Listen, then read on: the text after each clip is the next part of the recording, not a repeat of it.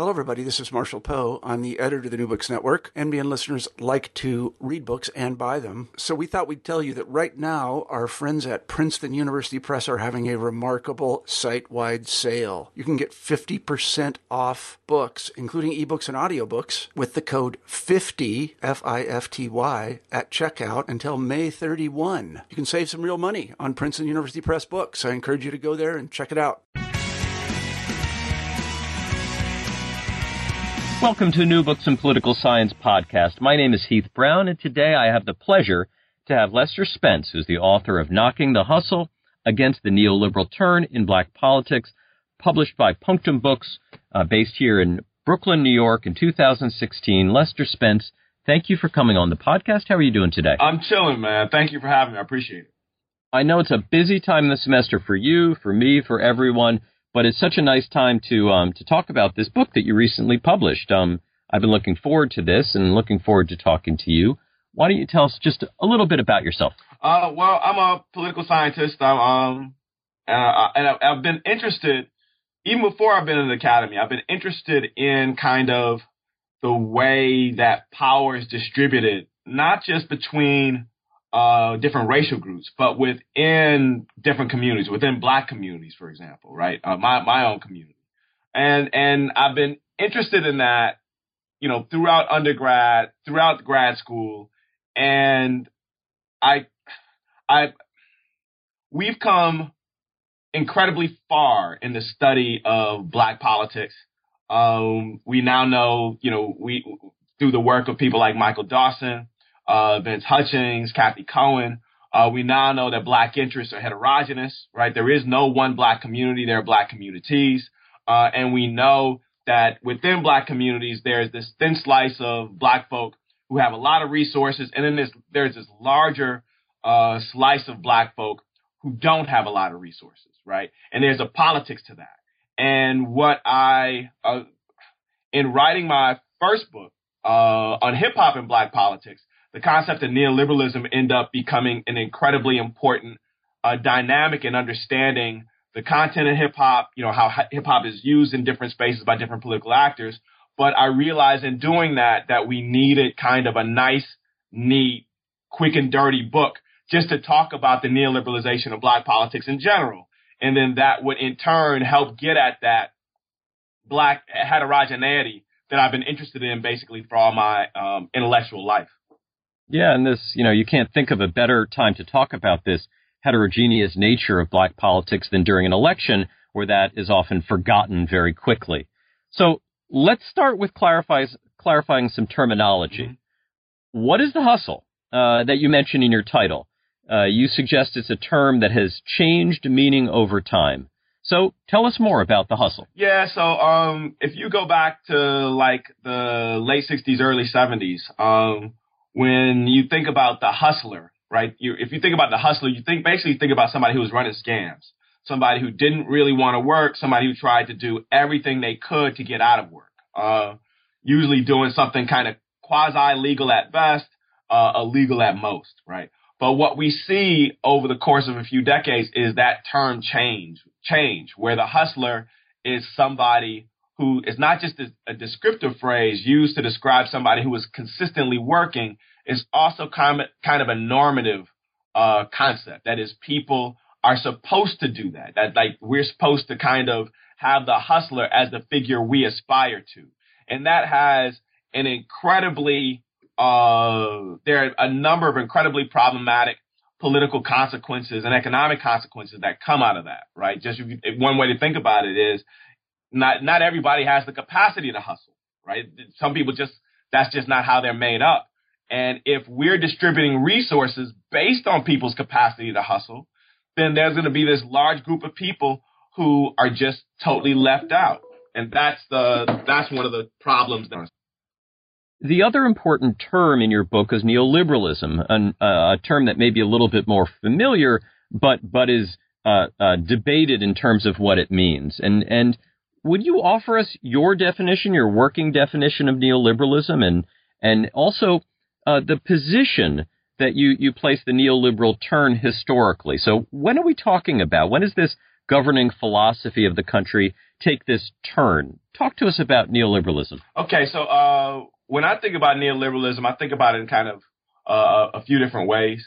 So one way I think about it is kind of as a class project designed to basically take resources, to concentrate resources among high income earners and the wealthy, what we now refer to kind of as the 1%. I also think of it as a kind of a set of public policies designed to kind of like including a set of public policies designed to kind of reduce the role of the welfare state and designed to reduce the ability of governments at a number of different scales to collect taxes for the purpose of providing social services to the least of these, and a set of public policies that make it easier for capital to kind of flow, right, across borders, between states, within a given state, between cities.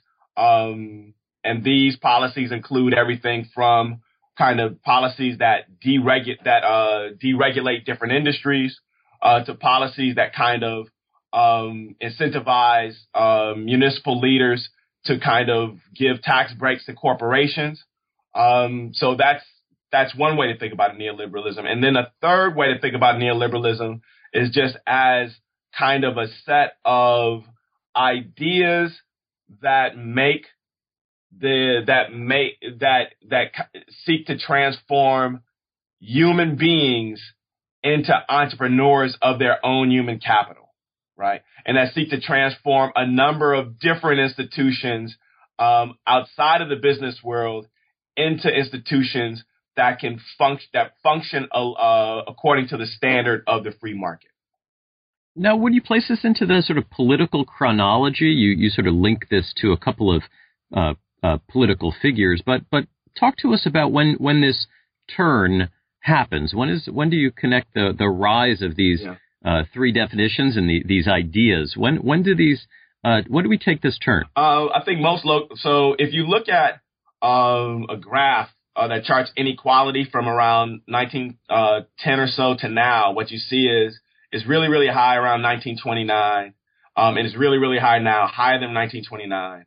And then there's this dip in the middle, and it starts to go up around, so there's this dip in the middle, the Great Society stuff, the New Deal stuff, Civil Rights Movement stuff. And then it starts to increase again in the late 60s, early 70s. That's around the time most people locate the turn, right? So the turn kind of occurs when, domestically, in advanced industrial nations, broadly, when you have when the economy fails and people and the standard Keynesian type policies people would use to problem solve the economy when it fails reveal themselves to be broken. So in that ideational gap, when economists can no longer turn to Keynesianism because Keynesianism itself is shown to be broken because Keynesianism doesn't really allow for high levels of unemployment and high levels of inflation at the same time. There's this ideational gap. In that gap steps a group of people who propose what we now think of as neoliberal public policies. And that's the moment the kind of turn takes place. And then I would actually argue that it takes another tenor with the election of Reagan, and then it takes then it moves even further with the election of Bill Clinton.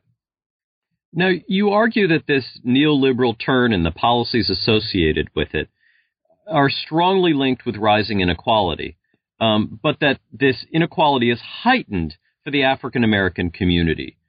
Where do you see the strongest evidence of this thesis of yours? Oh, that's a really, really, really great question. So one way to look at it is just look at unemployment figures, right? So when the economy tanks, you have in Black communities, unemployment is as high as 30% among Black men, maybe even higher in places like Detroit, in places like Baltimore. If you look at the loss of wealth that comes when the economy tanks, that loss of wealth is felt most severely, so to speak, within Black and Latino communities. And then there are a few other indicators as well, right? If you think about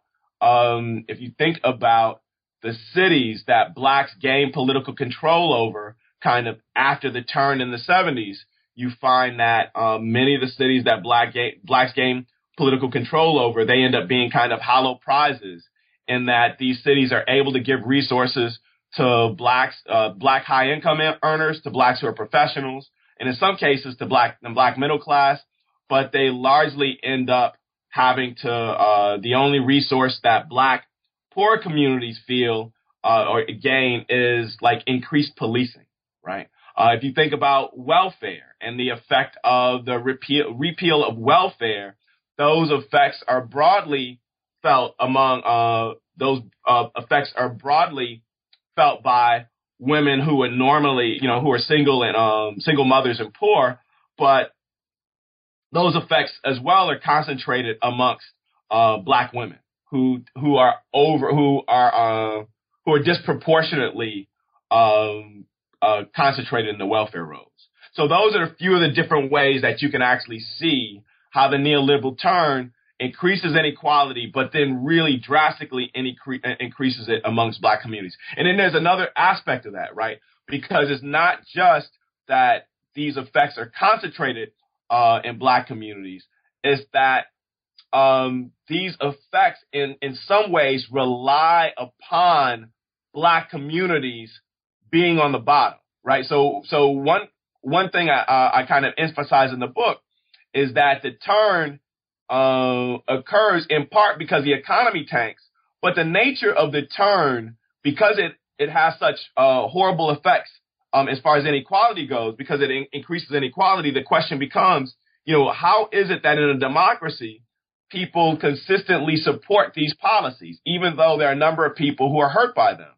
This is where racial politics play a significant role, where what happens is that in a number of instances you have black bodies attached to policies that people desire to be neoliberalized, like welfare, for example, and that ends up generating disdain, the type of disdain that causes the policy to be neoliberalized in the first place, right? So it's not just that black people end up being on the wrong end and end up being hurt more. They're the populations that increasingly end up being used to justify the turn in the first place. Now, one of the most interesting parts of the book focuses on how neoliberalism has transformed black institutions. And this really does take us back to this idea of the hustle. I wonder if you'd connect some of these dots for us, how the neoliberal turn that has this particular and racialized inequality component of it is then connected to the transformation of a variety of significant, important black institutions. Draw the line through for us. Yeah, so one way, you look at black churches, and although it's more complicated than what I'm kind of articulating here on the podcast, black churches there's this moment in the 50s and the 60s where black churches are the institutions kind of that give black people a language and a set of tactics in order to contest racism, Jim Crow racism, and in order to fight for kind of a more progressive union, right? But by the 80s and definitely into the 90s, black churches no longer function like that. In fact, in some ways, they function as exactly the opposite, with the growth of, and here I'm talking about the growth of, or we could see this with the growth of the prosperity gospel on the one hand, and on the growth of mega churches on the other, right? Now, the prosperity gospel basically argues that it's a reading of the Bible that basically transforms the Bible into an entrepreneurial self-help guide, right? And again, if you think about neoliberalism as transforming institutions and then making them more suitable for the market or making them kind of into businesses in a way, right? That Bible becoming kind of a self-help business guide fits well within the neoliberal turn. So you have people attending these churches, listening to black pastors basically tell them that the reason they're poor is not because of structural dynamics, but it's because they're not prayerful enough,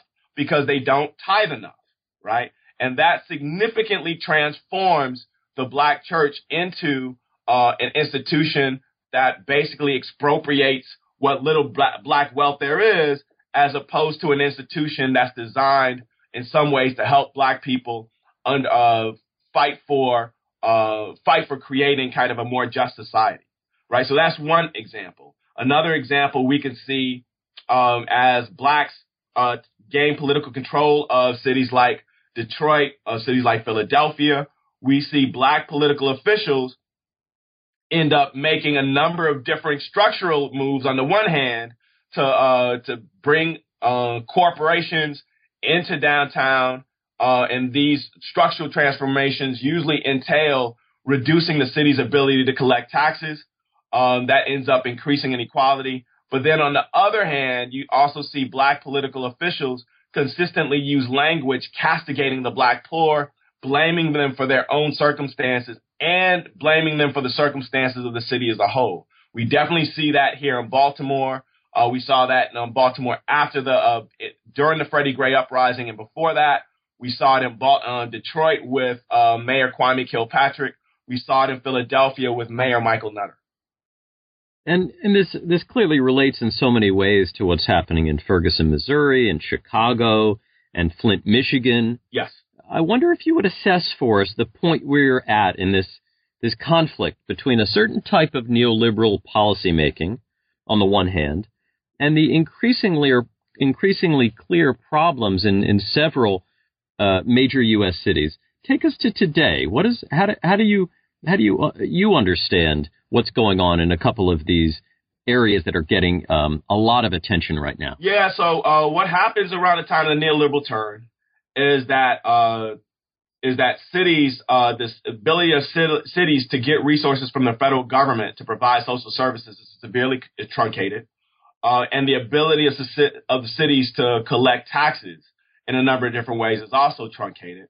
So this forces them to become more and more entrepreneurial, right? So I mentioned earlier, you talk about cities turning to downtown development, cities turning to casinos in some cases, like in Baltimore and Detroit, cities turning to building stadiums, often with public money to draw tourism, right? And what these dynamics, now there's some cities that can actually do that and function fairly well, even though the poor populations within them don't fare as well, right? But there are cities that simply can't function like that, right? That just aren't able to do it. And what you have, just as with welfare reform, welfare ends up making really clear distinctions between people able to work or able to at least try to learn to work, and then people who can't. What we see is cities are basically divided between cities who have the capacity to be entrepreneurial and cities who can't. And cities who can't end up having to either turn to things like policing to garner revenue, and or they're often placed under receivership, basically. So what we see in Flint, Michigan, what we see in Detroit, Michigan, what we saw in Benton Harbor, in Saginaw, in Pontiac, in Inkster, all small, predominantly black municipalities in the state of Michigan, they've all been placed basically under emergency financial management because they weren't able to be sufficiently entrepreneurial. And this has all types of problematic effects for how people live. It has all types of problematic political effects, in as much as the citizens in these cities don't have a significant amount of control over their city because the emergency financial manager does, and he can't, and he basically can't be held accountable by citizens. And this has other problematic effects. And all these effects, I think, can be traced back to the neoliberal turn. All these effects are kind of the consequence of the neoliberal turn. Yeah, the book is Knocking the Hustle Against the Neoliberal Turn in Black Politics. The author is Lester Spence. Lester, thank you so much for your time today. Thank you so much for having me. I appreciate it.